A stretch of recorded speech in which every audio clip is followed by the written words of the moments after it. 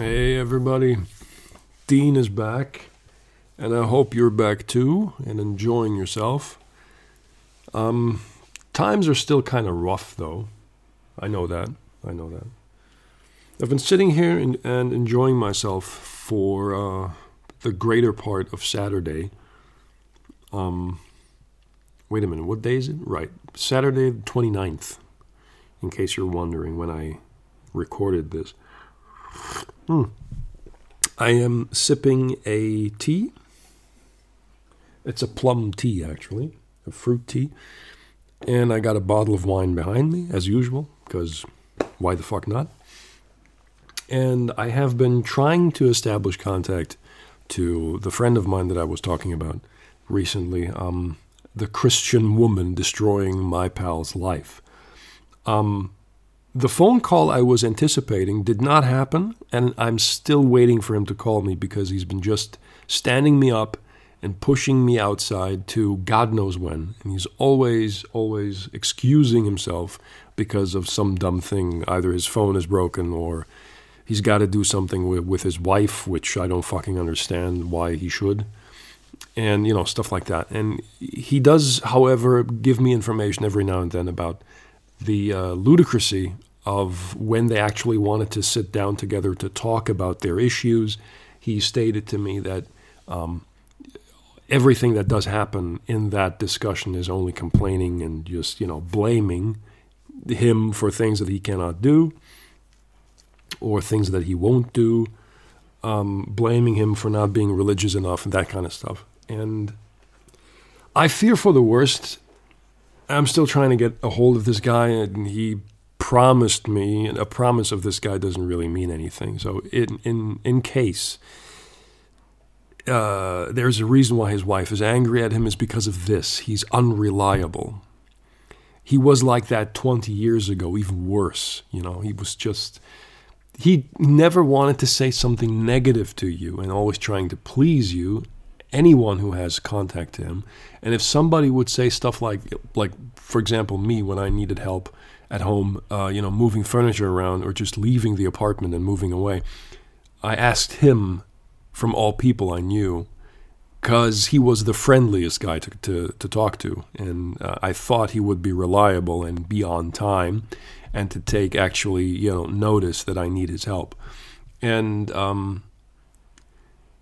he disappointed me 3 times and never made it to the appointment, never made it to the meeting, ever, until I absolutely freaked the fuck out and said, look, I am living on a very close deadline here. I need to get this shit done. I need help. If you can't do it, say it and I'll fucking ask somebody else, but don't tell me that you're going to come and help me if you never have the time to actually do it. So I almost screamed at him for being, completely unnerved of his bullshit behavior. So, like a little dog, like a little puppy, he would apologize. And he actually got his shit together to make it with his car to my apartment to get some stuff done. So, that is just... If this is the case why his wife is pissed off, I understand. But it's not a reason, really, to force anyone, no matter what kind of behavior they have or issues they have, to just focus on their religion as being, the medication for everything, the solution to everything, the key to their happiness in their relationship. That is nonsense. We talked about this before. I think anybody with logical brains and a common sense could actually figure out that this is not going to work. So, that's that. I'm still in the blue, more or less. I don't know exactly what's going on between those two, at least not right now. And I'm hoping that he does call me this evening. I'm still waiting for a message from him, but I fear that he's just going to stand me up again.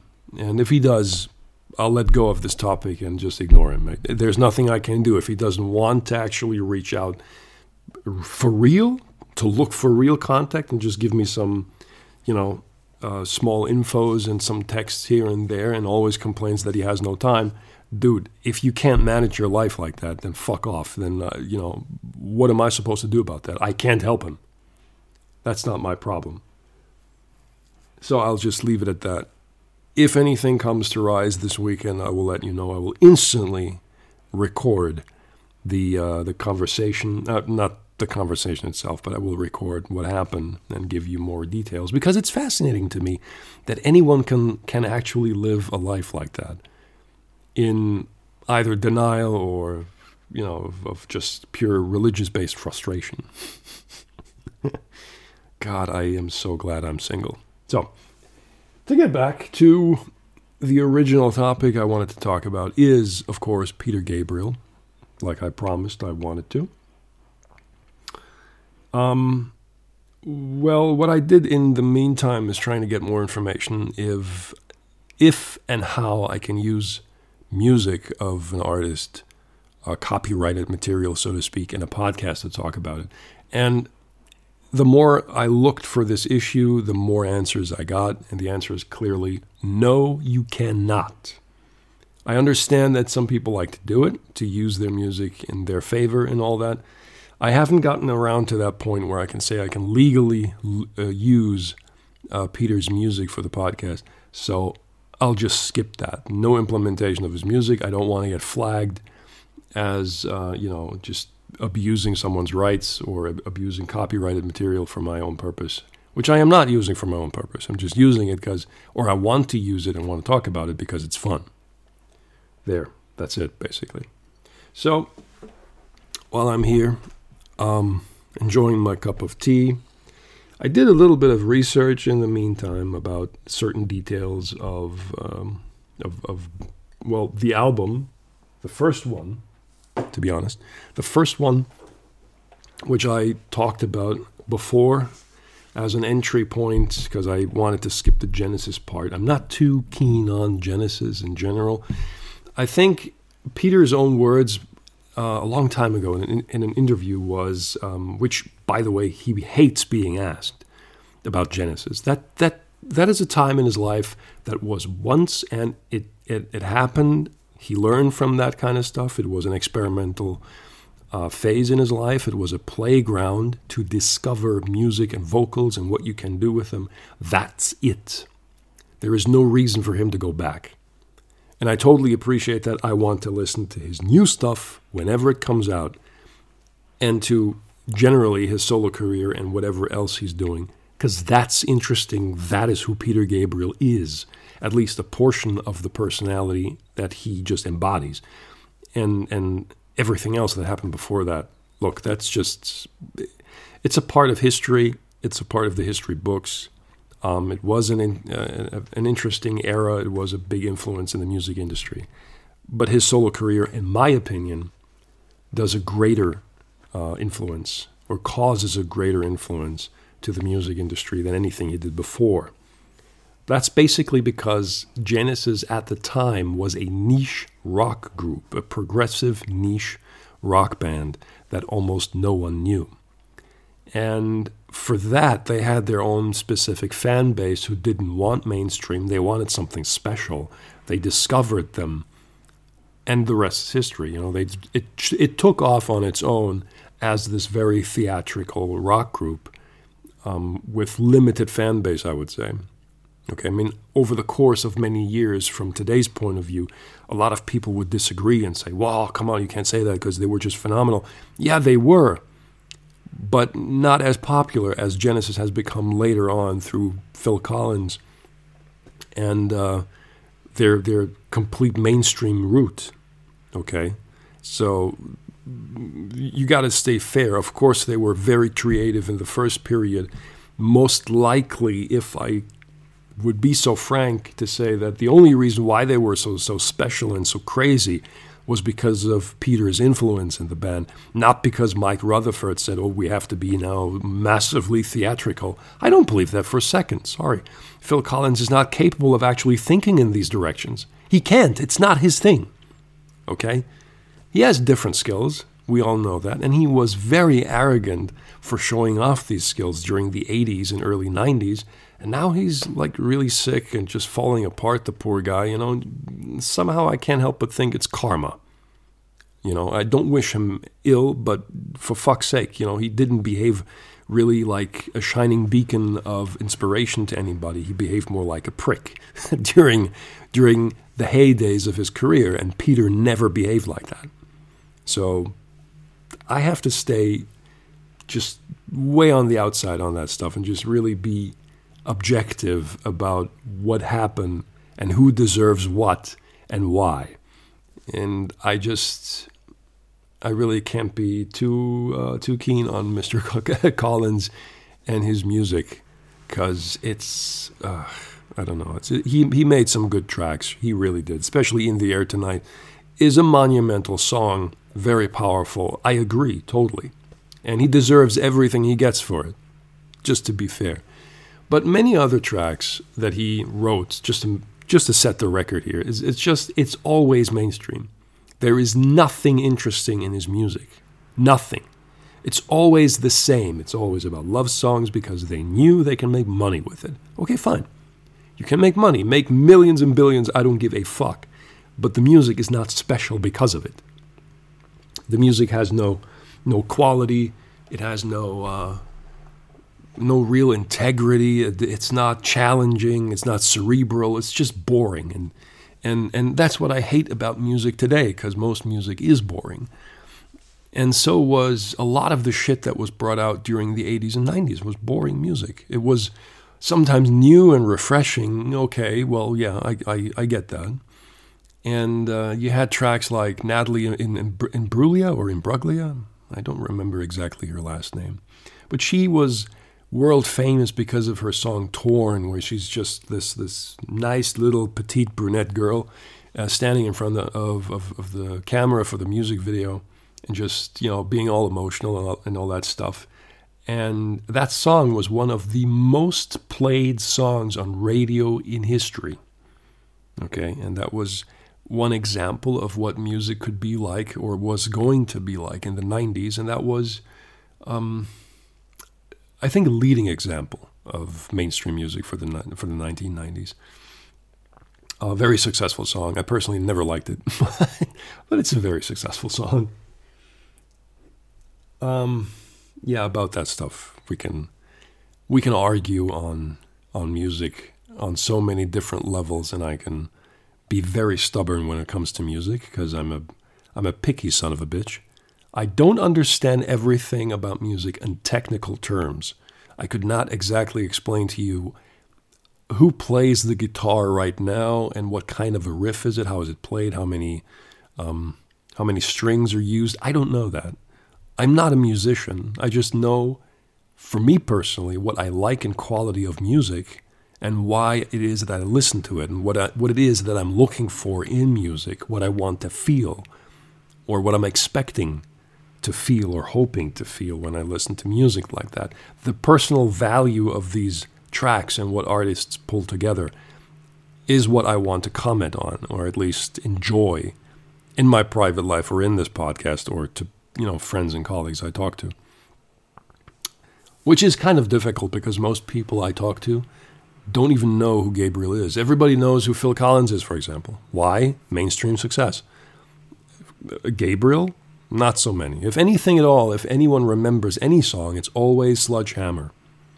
Number 2 will probably be Salisbury Hill from 1977, which is, to be fair, it's a great song, and Salisbury Hill is still one of my favorites.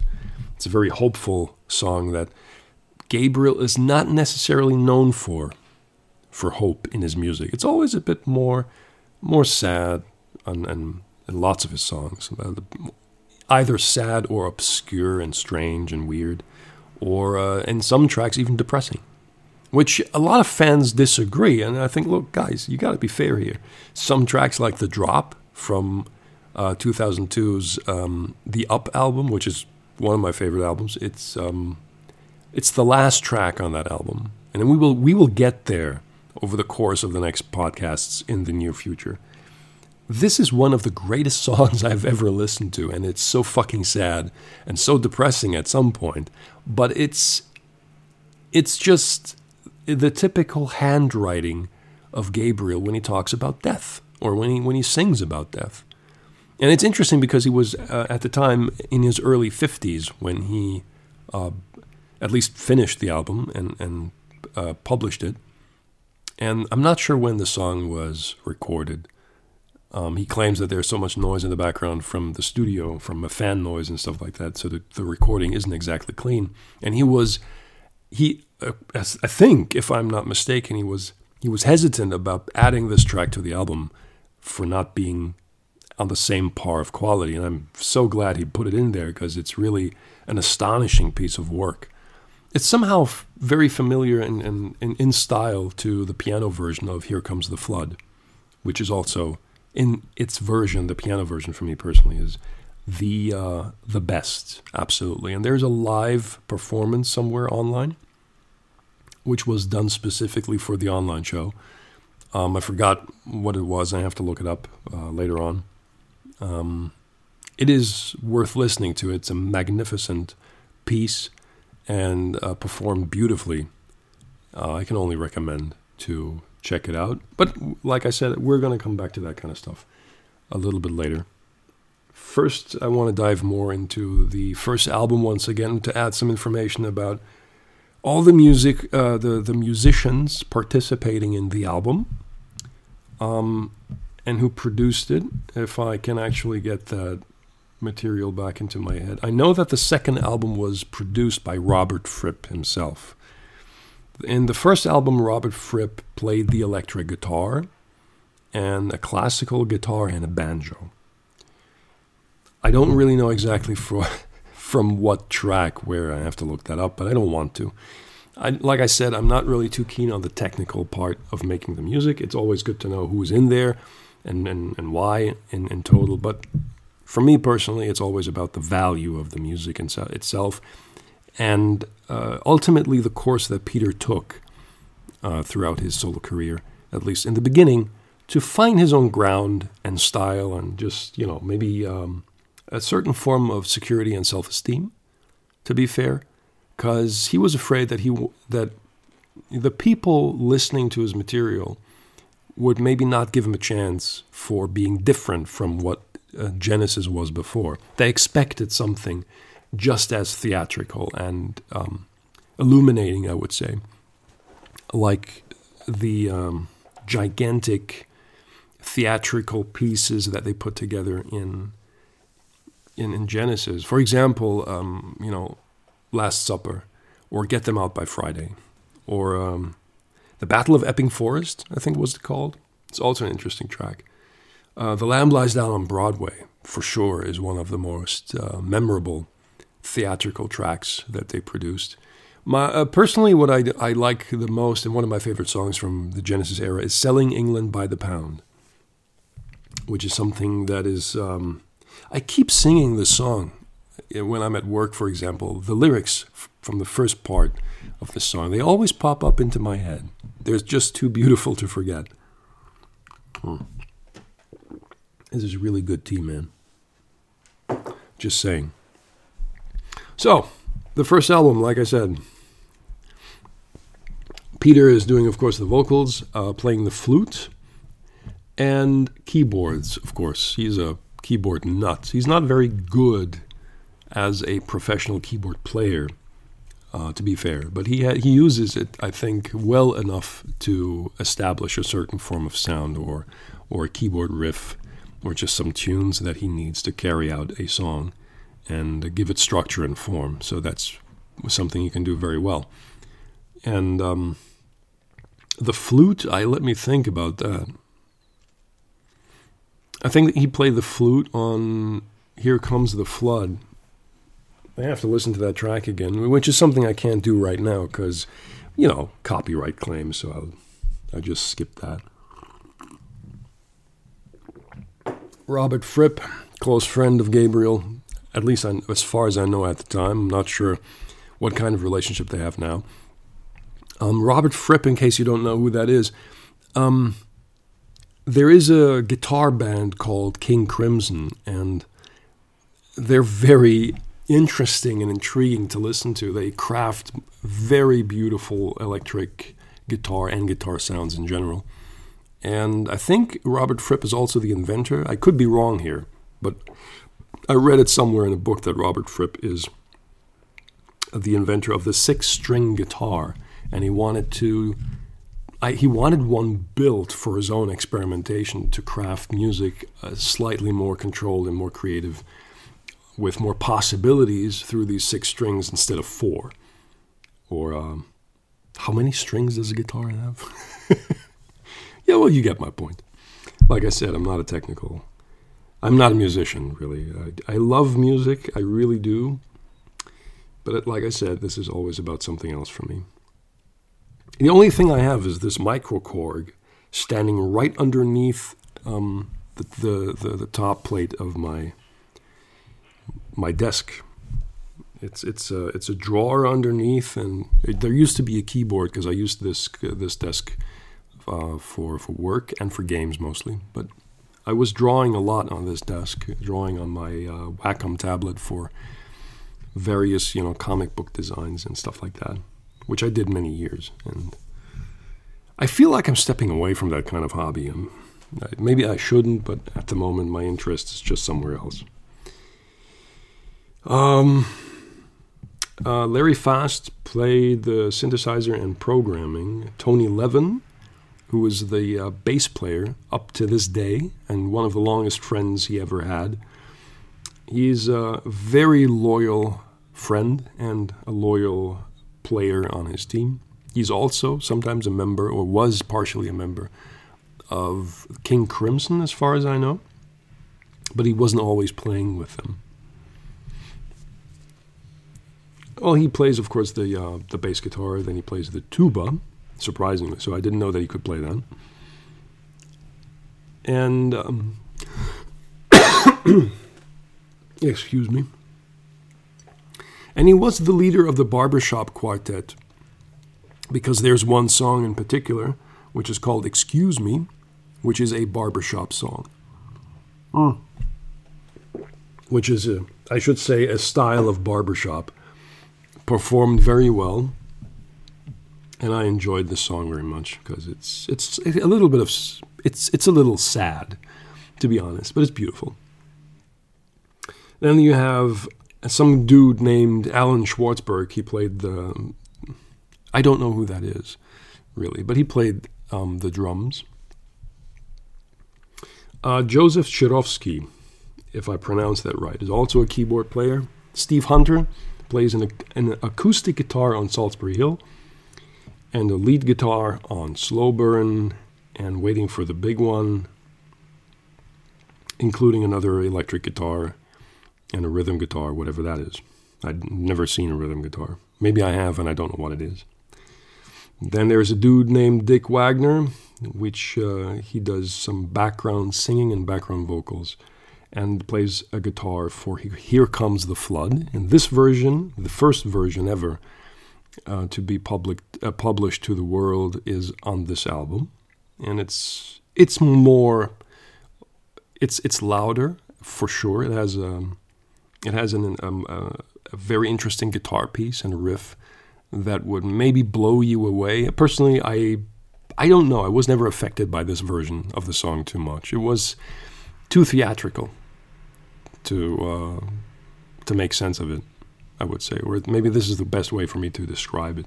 It's too much for this track, for me at least.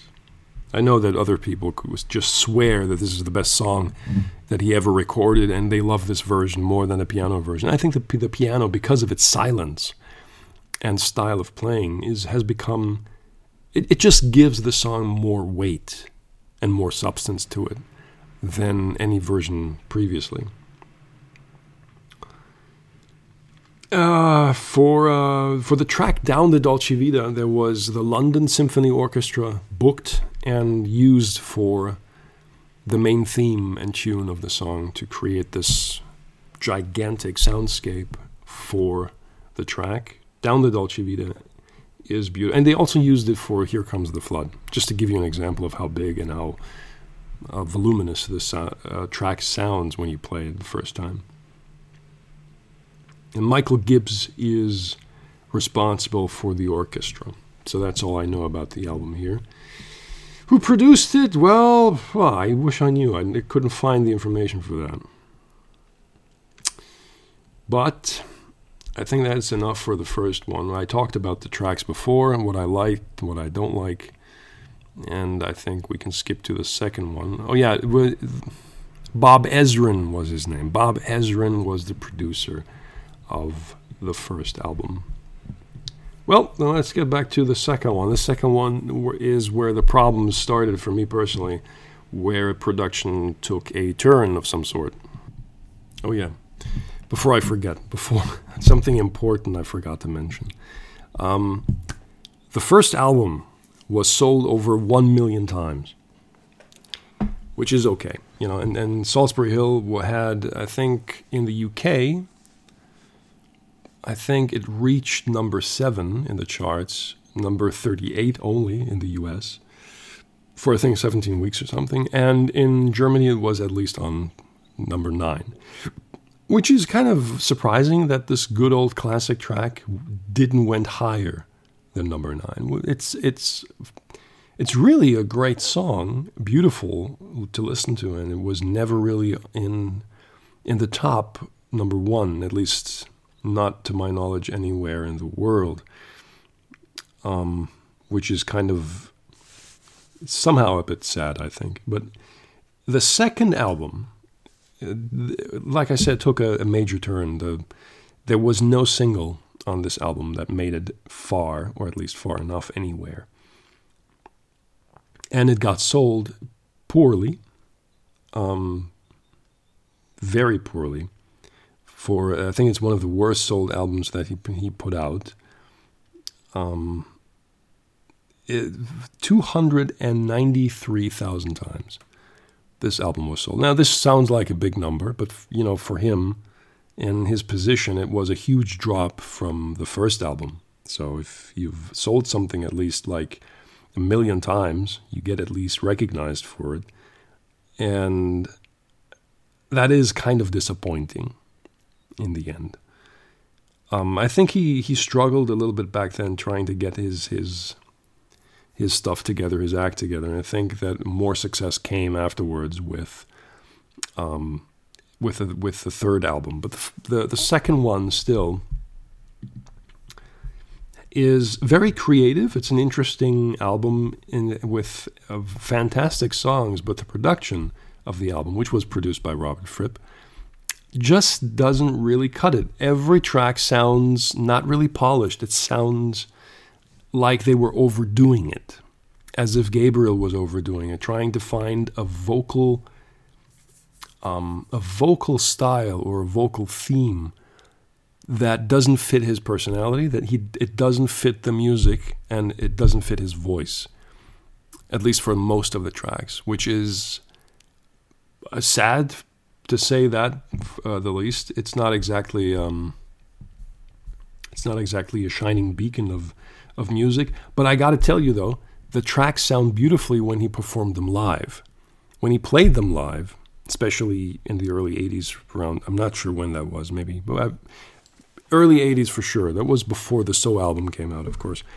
He did a wonderful performance of the track DIY, Do It Yourself, which is a short track. It only plays around 2 minutes and 30 seconds or 37 seconds. But it's an interesting song. It sounds terrible on the album, for me personally. Almost every track sounds underdeveloped and unpolished. It's really, I don't listen to the second album all that much. But the best tracks on there are, the first one is On the Air. Then the second track followed by DIY. The third one is Mother of Violence, followed from A Wonderful Day in a One-Way World. Then the infamous White Shadow, which is one of his stronger tracks on this album anyway. Then Indigo, a song about death again, or suicide, is one of my favorites. Animal Magic comes after that. Then Exposure, which is also a track being recorded and played with Robert Fripp. It's a very obscure, weird track where everything he sings is just exposure, space is what I need. And it's a fantastic track. It's the best, I think, for me personally, the best and most memorable track on the album, just for its experimental flair, I would say. If you play this track on full blast, I think you get what I mean. Then there's Flotsam and Jetsam, a more Bible verse song, which I personally never really liked. Perspective, well, say what you will about that track. And then there's the Home Sweet Home track, also a track about some kind of death occurring into a life development of a husband and his wife and kid. And I'm not really sure where he wanted to go with this album. There is a certain talent that you can find on the album. There is a certain vibe on the album that is trying to take its form. But I think this is more about trying to gain attention than anything else, the entire album.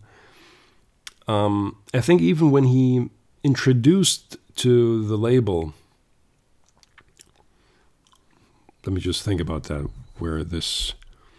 who actually brought out the album. It was, Charisma Records. I remember reading when he introduced the album and the demos to Charisma Records that when he played Indigo, they were not really too keen on the song, and they thought it's a bit too dark. They didn't understand why he did it. That's the point, which is, they're always looking for some kind of mainstream success. Obviously, they're trying to get this album sold and make money off of it. That's the contract, right? That's the deal. Bring us something that we can sell, while everything else is more experimental and artistic, at least to some degree. I think On the Air was probably, together with White Shadow and DIY, the most single-worthy tracks to represent the album and trying to get advertised or gain attention. But like I said, every track sounds very unpolished, and the entire record just didn't really get sold all that well. I think we know that right now. And the album itself made... It made, I think, in the top 10 of most successful albums of 1978, it made number 10. But I'm not sure for how long. It wasn't a very memorable experience for the viewers, for the listeners, and not for Gabriel himself, as far as I'm concerned. It's also known as Scratch, the album, because of the cover art. That much we know. And what else can I give you here on some interesting information? Peter, of course, did his vocals, piano for sure, synthesizers on White Shadow and Animal Magic. That's that much I know. Robert Fripp is almost listened throughout the entire thing, especially on the Air and Mother of Violence. Mother of Violence is really... That's actually one of the better songs. I almost skipped that one. It's also, I think, sang together with his wife, Jill Gabriel. But you don't hear her very well. I think, if anything at all, she's somewhere in the background. And a very silent approach here for the recording. Tony Levin is still here. He's the lead musician, I think you could say. He's like a stone in the ocean that never disappears. He's always there. He's the mountain to rely on, I would say. It's quite cool to know that he was always with him all the way. There's a guy named Roy Bittan playing keyboards, Larry Fast again on the synthesizers in most of the tracks, then Jerry Marotta playing the drums, Sid McGuinness on the e-guitar, Todd Cochran on keyboards, Tim Capello on the saxophone on tracks Perspective and Home Sweet Home, and George Margie plays the flute on Indigo and Exposure and Flotsam and Jetsam. Now, I think, as far as I can recall, in Canada, the album got sold only 100,000 times. And he earned platinum with, he earned the platinum record for that, just one platinum. Yeah, well, anyway, that's what I mean. In France, it was sold 171,000 times, and in Japan, only 22,000 times, which doesn't surprise me, really. Okay, that's as much as I can gather here, thanks to the internet and all the interesting information that I can get from it. It's more of a depressing album for me because of the lack of structure in this album. The problem that we hear in tracks here, not like tracks like Mother of Violence, is a pretty clean recording, even though that the vocal approach of Gabriel is almost just as squeaky. Maybe not as squeaky, but a very light-hearted. No, that's not the right word. Sorry, it's it's gentle. Let's put it that way. It's very soft and gentle on purpose for the track, which fits the track quite nicely. But then you have like tracks like DIY or Animal Magic. Animal Magic is terrible on this album. He squeaks his way through the album where it's almost unpleasant to listen to. But when you listen to that stuff live, it's a completely different world. It knocks you away. On the Air on this album has no power. It doesn't blow you away. It doesn't surprise you. It doesn't knock your socks off. The mixing is kind of, I don't know, it's askew. It doesn't feel like they knew exactly what they were doing. And that comes from a guy like me who doesn't know anything about the technical part of music, but still it doesn't sound like it was all right. It was well done. And according to Gabriel himself, he wasn't very satisfied with the way the songs turned out in the end and how they sounded anyway. So there's no surprise there. But I cannot remember really who that was who tried to force him to sound squeaky and screamy on this album, believing that this was what the young folks would listen to and what they would pay attention to, which is nonsense. I don't get why anyone would say such a thing. Well, anyway, Animal Magic, like I said, is terrible to listen to. Perspective is also not very polished on this album, at least not to me. Home Sweet Home, I think, was the more better structured songs. Indigo for sure. White Shadow is done quite well, or sounds very beautiful, at least also on the album. A Wonderful Day in a One-Way World is also a song where you feel that this is not right. You just feel from listening from the track, it is not, absolutely not polished, and it's not the final version that anyone wanted. Mother of Violence is actually quite perfect the way it is, but there is a better version, I think, of that one too. The first two tracks, On the Air and DIY, sound remarkably powerful in his live performance. A completely different thing. You cannot compare it anywhere near the album, really. It's that different. The other tracks, well, Exposure is one of my favorites. I think that's the only memorable track for me on this album. It's the one thing that I come to, or the one track I get back to on a regular basis because it's really unique. That's the best way I can put it. It's an interesting guitar riff-based sound. The entire track is based around that, around Robert Fripp's performance and Gabriel screaming around, I need more space, I need exposure. Space is what I need. That was a song I usually got up to. I always set my computer as an alarm clock, and I would play that track every morning for me to get up. That is, it works. Believe me, it does. Well, that's it for me here. I think I don't want to cover more about the album here. This album is, for most Gabriel fans, honestly a disappointment, and it was also a disappointment to Peter. Well, let's skip. I think if there's nothing else to say, I'd skip to the third album for today and then stop. Now, the third one is where things took a turn for a cleaner production, for sure. And also, he took more time to develop the album, to work on the tracks in comparison to the second one. What we know from the data that I found online is that the album was sold over 570,000 times, which is significantly better than the second one. Not as good as the first one, or not as successful as the first one. However, he landed the #1 UK charts with his song Games Without Frontiers, in which Kate Bush can be heard in background vocals, or backing vocals in general, while she's singing, the verse Je sans frontières, which is, I'm not sure if that is even correctly pronounced. I used to speak French when I was a kid.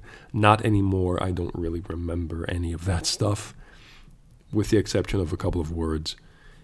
And the album is surprisingly political in comparison to what he did before, especially for tracks like Biko, which is the last one on the album, something I will come back to later. And the album made only the 83rd place in the German charts, which is really surprising why it went so low. And in the US, at least 22, which is better. But in Germany, it just kind of disappeared. Although there was specifically for the German market, because he had many fans and followers and success with live presentations and live TV shows in Germany. So he created a German version of the third album and the fourth one. And just like the previous two albums, this album, the third one, was just called Peter Gabriel. He was never keen on placing titles for the album. I'm not quite sure why. Maybe he didn't want people to identify the album falsely with a word that might not have anything to do with the album itself. So instead, he was focusing on the cover art of the album, because that was more, I think, a more interesting eye candy, or a different way to affect someone if they're browsing through the record store and, listening to all sorts of stuff before they decide what to buy, or just buy an album because of the visual aspect of it and get surprised afterwards. Actually, I talked to people who come from a different generation than me personally. They're moving towards 60, I think, mid-50s, early 60s. And when they told me what their youth was like when they were walking through record stores or whatever shop they could find selling audio material, and they would just browse through their charts and some, the bargain bins and all that kind of stuff, where they would just choose what kind of music cassette to buy or what kind of vinyl to buy, just on the outer appearance of the cover art, and what the description on the back would suggest, what kind of music that would be. Listening, reading through all those titles and thinking to yourself, yeah, I could probably try that. And it was a different way of exploring, investing actual time with the product before exploring the music. Not like it is today, with everything you do is just by the press of a button or through an audio command, and you just get your stuff, and just, you can bleed your ears out to oblivion with iTunes, and there is no work involved. And back then, I think discovering music was a much more intimate experience than just, clicking on something and no magic. It's just, there is truth to that. And I understand why the revival of vinyl is so celebrated today. Not just because of the audio aspect of it. If you have a good stereo system and you can really boost the sound off of a vinyl, people swear that this is the best form to listen music to. I personally have no experience in listening to vinyls per se, but I do believe there's a lot you can do with it. And especially when you hold that record in your hand, It's like you hold a piece of music history in your hand instead of just looking at your iPod or phone and go like, yeah, okay, it's a cool track. I listen to it every day, but you don't have the track. You don't have the physical entity. Maybe there's a generation that will never experience that. They don't have to, but I think it's kind of poor the way it's being handled today. Of course, it's more convenient. You know, I get that. I was heavily amazed when I figured out what MP3s were. And in my young age, being completely, overwhelmed by the music possibilities that you could just access online, I was scouring the web to listen to almost anything that I could find because I frankly could not afford, with my pocket money, to buy proper records, with the exception of listening to Gabriel in the first place. And sometimes some synthesizer samples like Vangelis and Jean-Michel Jarre and stuff like that. I really enjoyed that too. And soundtrack collections as well. Well, anyway, I don't want to drift off too much. Let's get back to the third album. The third album is the first studio album that he recorded in his own studio, his own home in Bath, England.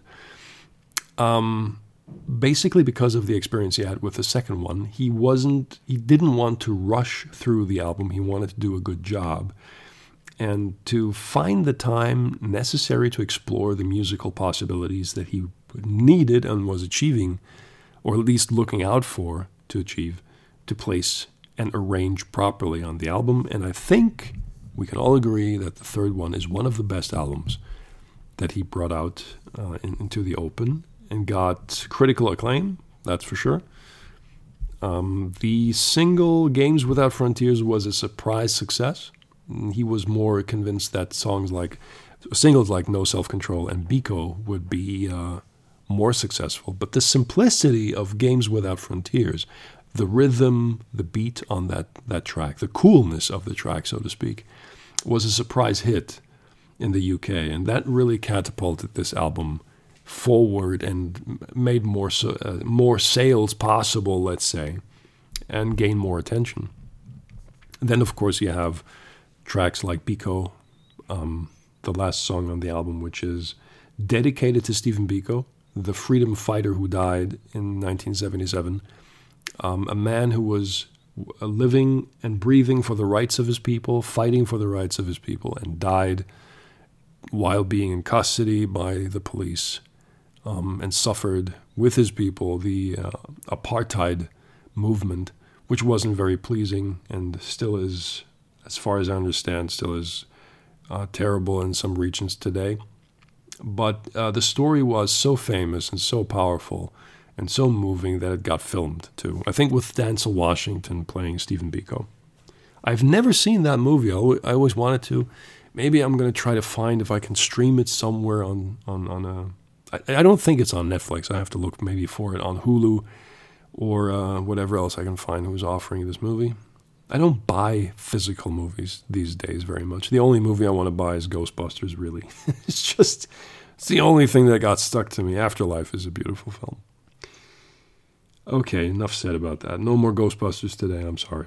The tracks themselves, the first one is Intruder, where a drum beat was used from Phil Collins, who also participated in creating the portion of the album, at least some musical aid for the album. I'm not sure if you can listen to him vocally. Some people say yes. I don't know which track, and I can't hear him on the tracks. I cannot identify Phil Collins.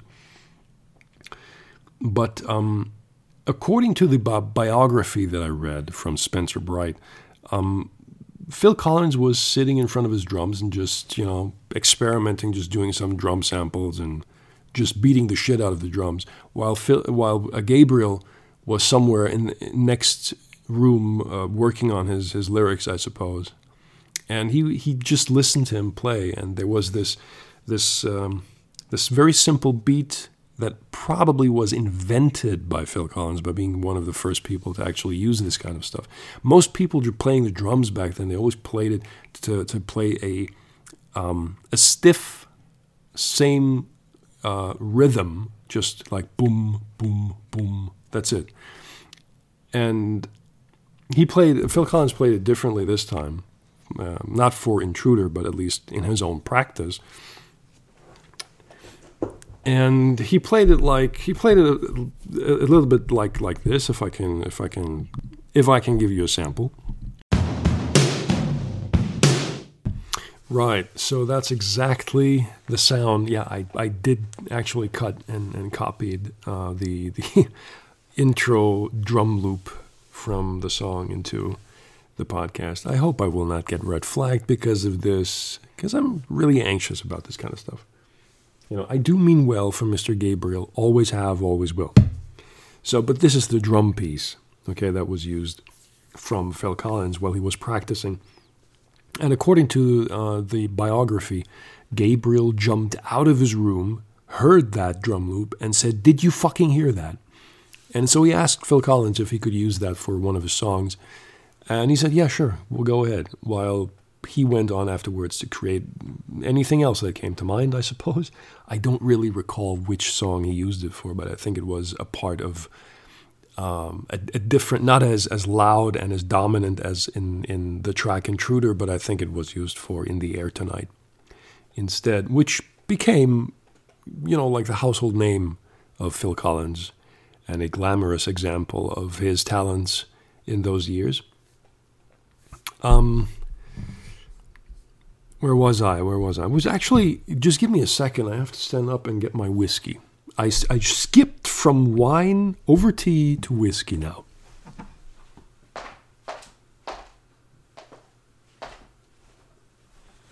Okay. Thank you very much for waiting. I don't always want to use the pause button.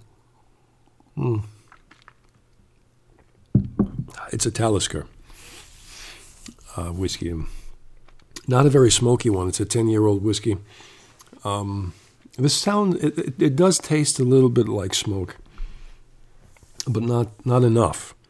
Just a tiny, tiny piece of it is in there, while everything else tastes like a typical whiskey that you know from pretty much any brand. So there is nothing spectacular about this bottle, and I ordered it with the others from Amazon back then during the Black Friday marathon, sales marathon in 2021. Now I'm still jumping here back to my information about Gabriel to get those tracks in order. I do memorize a lot of information, but I forget a lot as well. My brain isn't exactly what it used to be.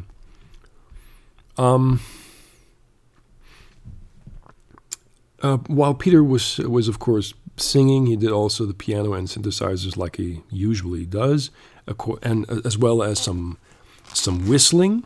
Whistling in Games Without Frontiers is actually him. He's actually a pretty good whistler as far as I know. He can also play the harmonica. Not heard of very often, but he did play it once live during the Secret World Tour back in 1994, I think. 93 or 94 it began.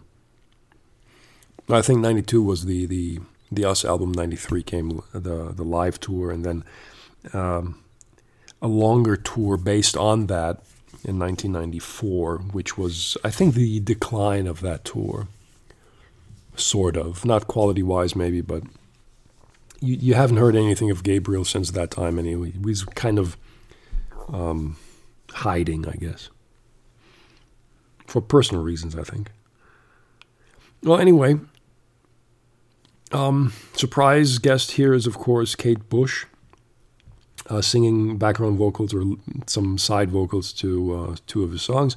Then, of course, you hear Phil Collins playing the drums.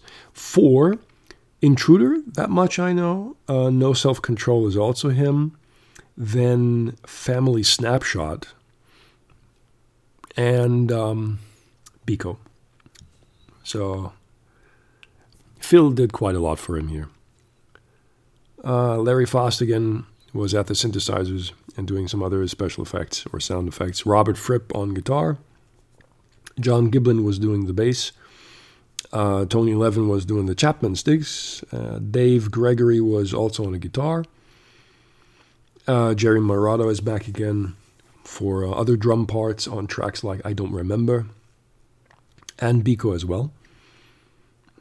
I wonder what Phil Collins actually did in Biko anyway, what kind of drum that was. Well, who cares? It's a very simplistic beat, we all know that, but it was important to keep it that way to get the message across, I suppose, or make the track more drone-like, meditative, almost.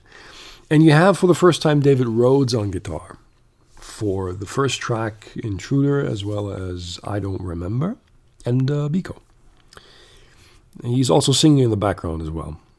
Paul Weller is doing also guitar on the 6th track, which is And Through the Wire. Steve Lillywhite, whoever that is, was whistling along and together with Hugh Padgham.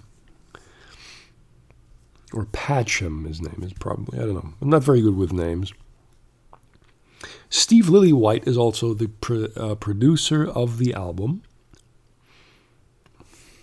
And partially also recorded in the Townhouse Studios in London.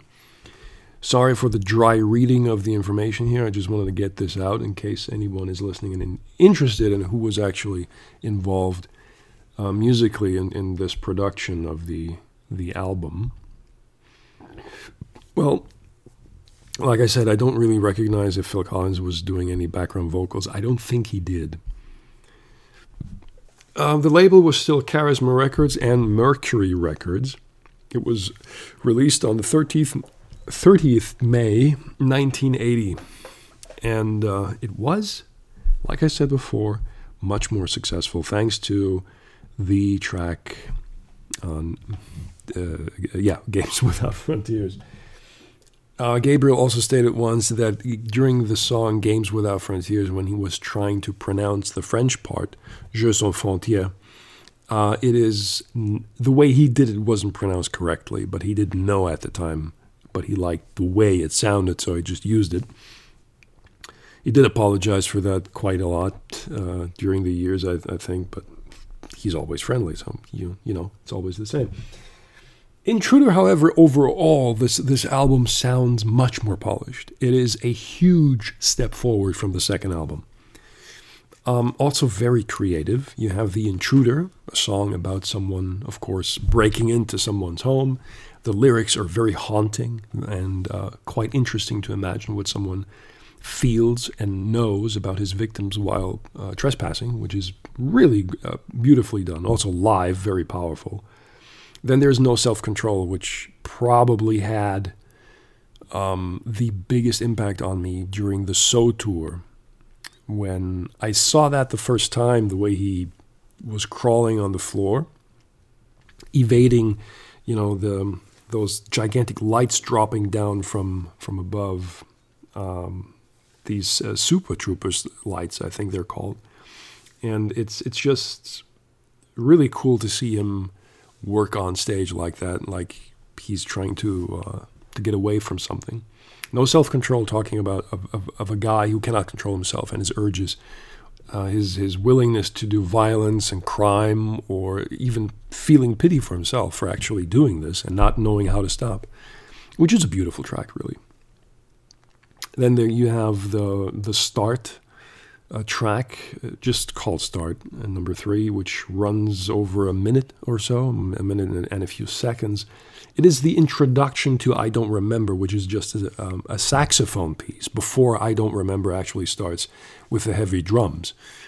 I don't know exactly what that track is for, Start. I do like it. The sound is quite nice with the synthesizers playing just a medley throughout to open for I Don't Remember. And I Don't Remember was there is actually a music video being done from I Don't Remember, which is wait a minute, what am I talking about? Was there a video? Yes, there was one, but I was trying to picture it in my head right now. It does look similar to, I think, Shock the Monkey in parts. I have to get back to that track, I suppose. I Don't Remember is I think that music video where he runs from something that he's afraid of and runs like crazy. It could be that it was shot. No, it was. I'm not sure when it was made. I really don't know. I have it vividly in my memory, but it's a cool video, and it shows or plays the live recording of that track from the album Peter Plays Live, which is also quite a number more powerful and more convincing to the audience than the album version. Then, of course, you have the Family Snapshot, which has been played almost to death live. And, it is a beautiful track. I've listened to it many times. It's an interesting track about an assassination that originally, I think, did take place and was based off real events. I don't know exactly who the assassin was. I read that once in the biography, but those details I kind of forgot. Important thing to notice, however, is that this song is an interesting depiction of someone's thoughts before actually killing someone. And at the end of the track, you see how Gabriel is trying to illustrate and draw very, very nicely and kindly about a person's broken personality that happened sometime during his childhood, which is the closing part of the song. An interesting story, really, a very intriguing story, and it's always worth listening to over and over again at some point in life, I think. This kind of song is a classic that you cannot get away from. If you are into the Gabrielese universe, you will always get back to this song. I do believe that. And then you have the, let's say, notorious And Through the Wire, which I think singing-wise, Peter is picking up from the second album and how to scream certain lyrics out of his lungs. I think not damaging his voice box, but for sure it took him, I think, a few takes to get this song out. It's someone could say, And Through the Wire is like seeing the future in hindsight, like a prediction of sorts, how life could be like.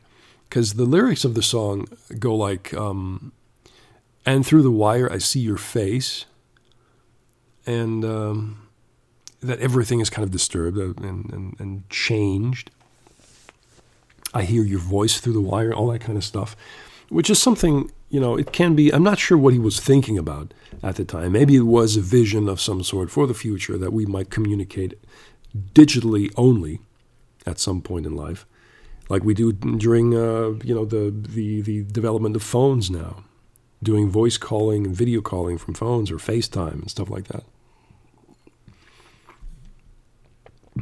And I do like the song, basically for its middle part, when it becomes a bit more quiet, and he sings this typical melancholic style that he likes to do before the track goes off again into the original first beginning form of the track, where he talks about the wire and all these changes that we go through. I suppose it's an interesting track, really. I just think it's a prediction of the future. I don't know for sure, but it sure sounds like it.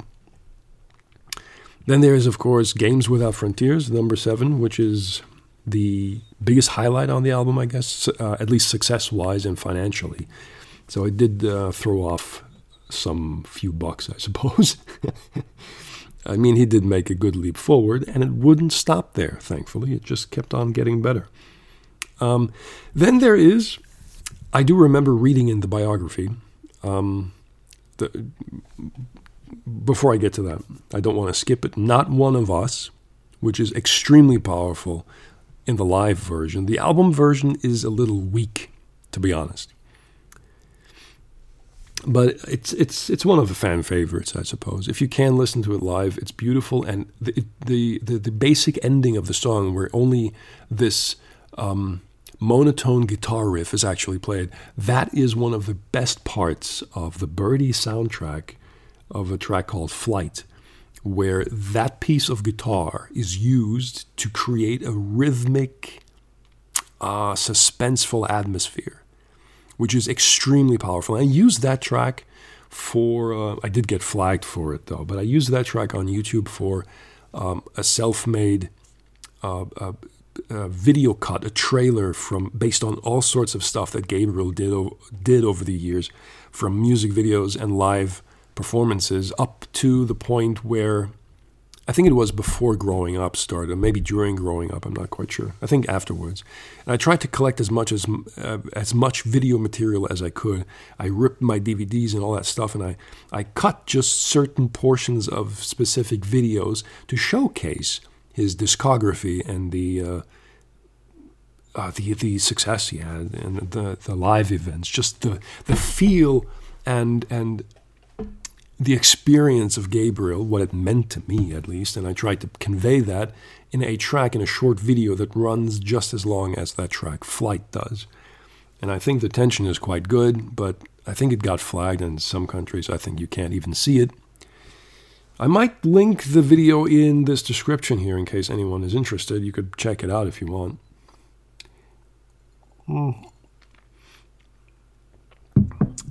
Like I said, it's just a fan-made trailer. After Not One of Us, this is the part where it gets a little interesting and funny at the same time in its biography. The track Lead a Normal Life is obscure because this is the kind of stuff that Gabriel is known for to fans. And at the time when he introduced the demo to the label, they actually asked him if he was mentally stable or not. You know, they were worried about him, like, what the fuck is this supposed to be?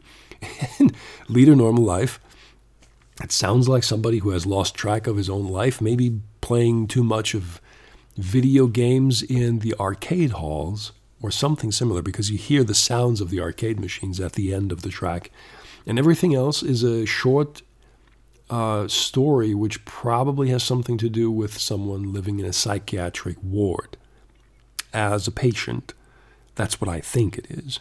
And the lyrics are interesting, but we want to see you lead a normal life. I think to me it sounds like somebody is really stuck somewhere and can't get out, where it just sings like it's nice here with a view of the trees. What else does he sing? Eating with a spoon, they don't give you knives. So, it does sound like he's in a ward. I like that track a lot. It's really cool. Then, of course, the closing track on the album is Biko. Biko starts first with some African chanting, and then you hear the actual monotone, drone-like drum sound on purpose to focus, I think, more on the lyrics instead of the music, to get the message out that this is against apartheid.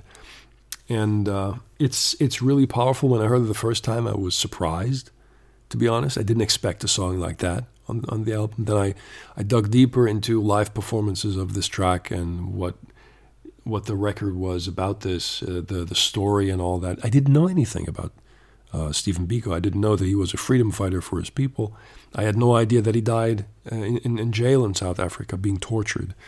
So, without Gabriel's music, I probably wouldn't have stumbled so soon over this story. And I'm still looking forward to watch one of these motion pictures based on Stephen Biko's life. I think this song is important. It is the first real political statement that Peter ever did in music. Games Without Frontiers might be, of course, because of the lyrics, connected to the fact that we shouldn't do war. It's an anti-war song. But Biko is a much more heavy message and an anthem almost for Stephen Biko, to remember what happens when people hate each other for things that are just completely absurd. And the oppression, the racism behind it all. This is one of those songs that make it public, that make it visible and just gain attention to something that needs to be identified and eradicated, worked on at least.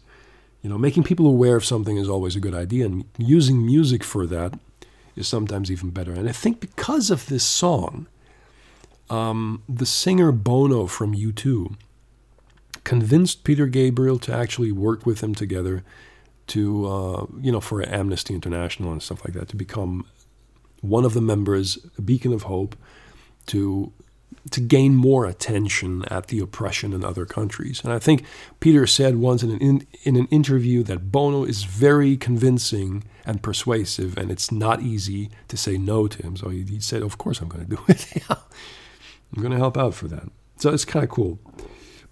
Think what you will of Bono. I think he's, for whatever reason, he's really hated from a lot of people, and I don't really know why. Of course, he's maybe a little weird and awkward sometimes, but I do think he means well. Besides, one of my favorite songs of all time is Where the Streets Have No Name. That guitar intro is just mind-bending. I love it. It's really beautiful. Well, that's where I want to close this for myself. I did listen to the third album a lot, but I got it later on. One of the first albums I had was 16 Golden Greats. First of all, just to get my mind around his music, and I think I talked about that before. And then I jumped on to, I think, the So album and Us, while jumping back to the first album, in 2, 3, and 4, to get a glimpse of what he did before. And I think that the first 4 albums were for him also a form of practice to gain experience in different kinds of music, especially world music components and elements of that, which influenced the 4th album by far. The 3rd one, not so much. But in the 4th one, you do feel that there's a world music influence here, quite a lot. And we're going to talk about that maybe sometime later. Right now, I think I talk way too much. I don't want to bore you guys, because I'm already over 1 hour in, and I think that's enough. I'd like to keep it under an hour if possible, or at least not longer than 1 hour and 15 minutes. Is there anything I would like to add to the podcast? Music. Yeah, music is important, guys. I'm still sitting here, by the way, waiting for Michael to maybe call, perhaps. He wanted to call tonight, or at least try, before he falls asleep. He told me that his wife, he texted me just a while ago, he told me that his wife is going out in a church group at night, doing something in church, I guess. I don't even know what it is that they do there. It's just a gathering for their, cult, I suppose, and just doing something that she finds is necessary while he stays at home and takes care of the kids. And when they fall asleep, he promised me he wanted to call. I don't believe him that he will. I think he's going to forget again, or at least fall asleep on the couch while he's sobbing into his pants or something. I don't know. Weird guy, man. I'll be here sipping my whiskey in the meantime. Oh, no, wait. I still have to write my novel. I still have to work on that. I guess that's what I'm going to do tonight after I've uploaded this. And I'm going to add the link to my trailer, my fan-made Peter Gabriel trailer. Maybe you enjoy, maybe you don't. It's not the best visual quality. Keep in mind, I had mostly DVDs to work from at the time. I haven't done any ripping from Blu-rays or stuff like that. So after I uploaded this track, that was done for me. And I still like watching it every now and then. Take care of you guys. Stay kind to each other as always. And stay healthy. Eat your vitamins, Don't listen to all the darkness on the media. I think we had enough of that for a while. Let's hope that 2022 will get much better. See you next time, and bye-bye.